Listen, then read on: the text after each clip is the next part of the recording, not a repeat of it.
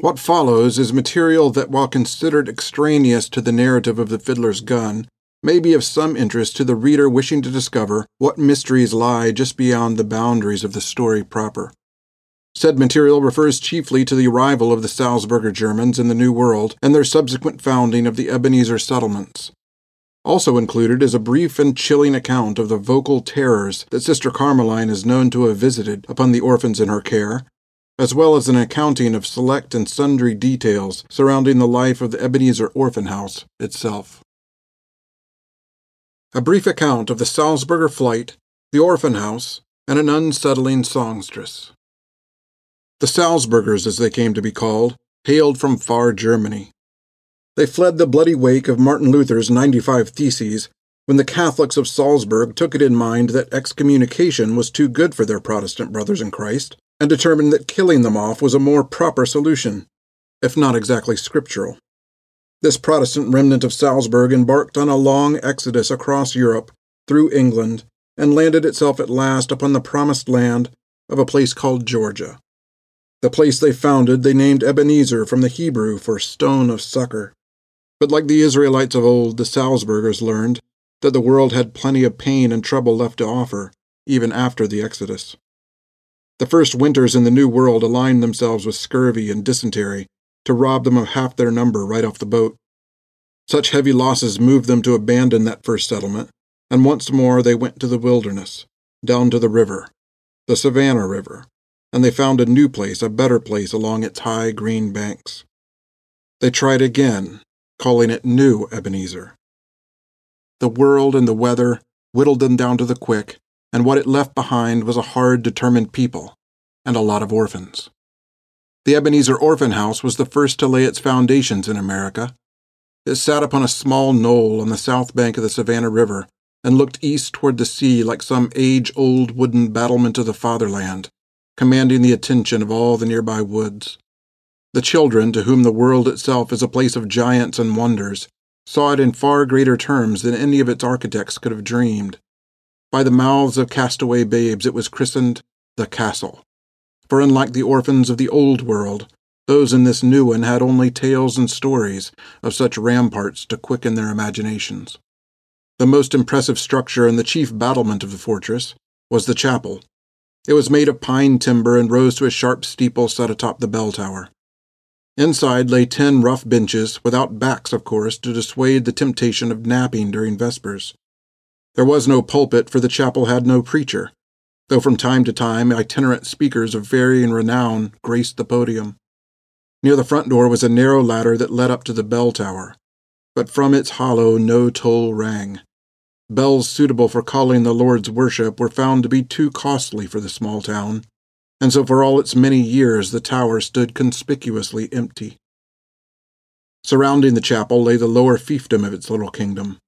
The dining hall flanked the left, a small building that could only be called a hall in the most removed of fashions. Indeed, there was nothing grand or impressive about the building itself, made as it was of pine logs cut from the surrounding wood, and harboring a cooking area at the rear, filled with all manner of potions and reagents, with which the cook, Brother Bartimaeus, invoked culinary magic 3 times a day. Set in the center of the hall, however, was the one thing that broke up the monotony of its rough wood and stone: a long dinner table of polished red cedar.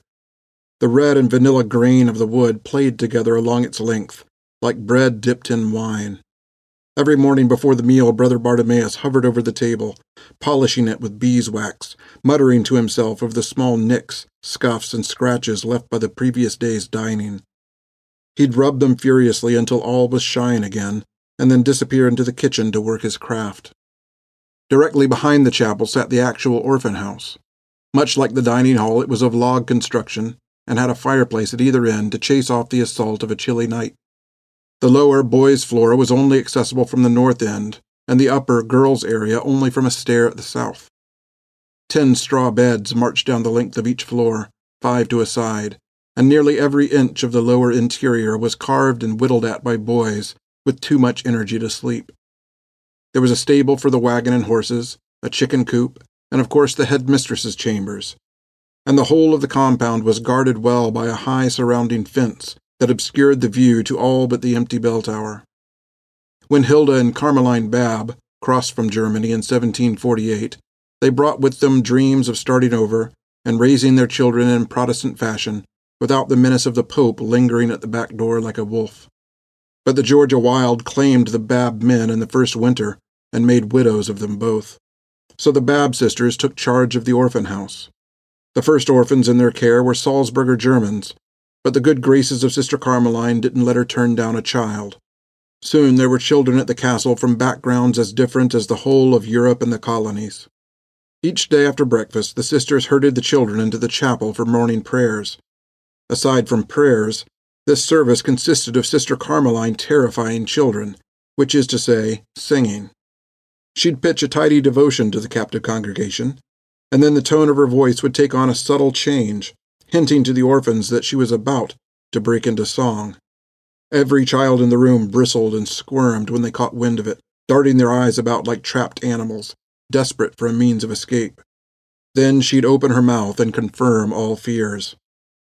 "This morning I'd like to sing you a song, one the Lord has blessed me with."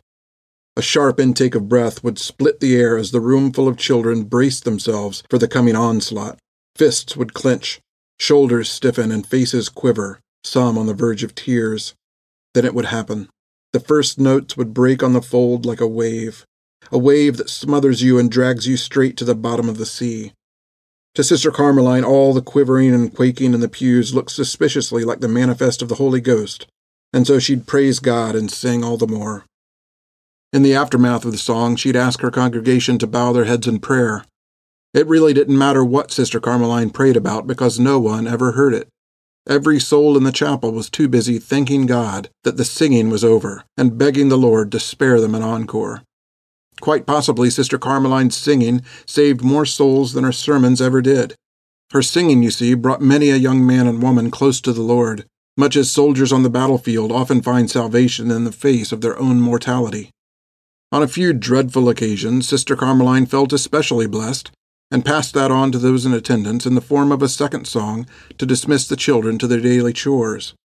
And on at least one occasion, this caused 9-year-old Dellie Martin to faint cold. After retreating from Carmeline's singing, it was time for chores, and while normally dreaded by children, chores seemed almost an escape for the orphans at the castle. They'd come fleeing out of the chapel like scared goats, and head straight for the nearest broom or water bucket or feed pen, throwing themselves at their work as if trying madly to erase some terrifying vision from their minds. Chores, however, were the domain of Sister Hilda, and hers was another form of combat altogether. Now, Hilda wasn't all monster and no mouse. She managed to be positively pleasant during school studies. There was something in the act of teaching that seemed to calm the beast inside of her. She'd talk passionately for hours about history, grammar, and mathematics, and seemed to grow larger with the imparting of information, as if she could somehow straighten her crooked body simply by the filling of young minds.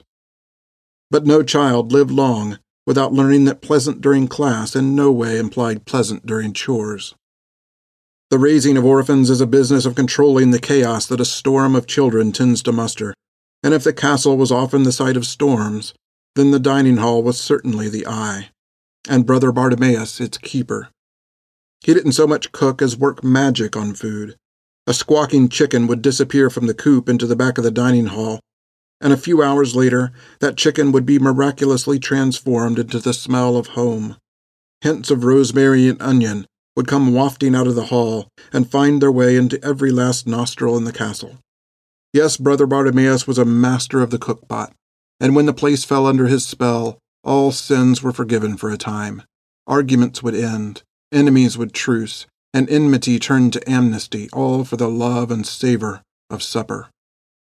Such was the state of the world into which Phinia Button found herself fallen as a babe, and such was the place that raised her up to be the woman she became, whether for good or ill.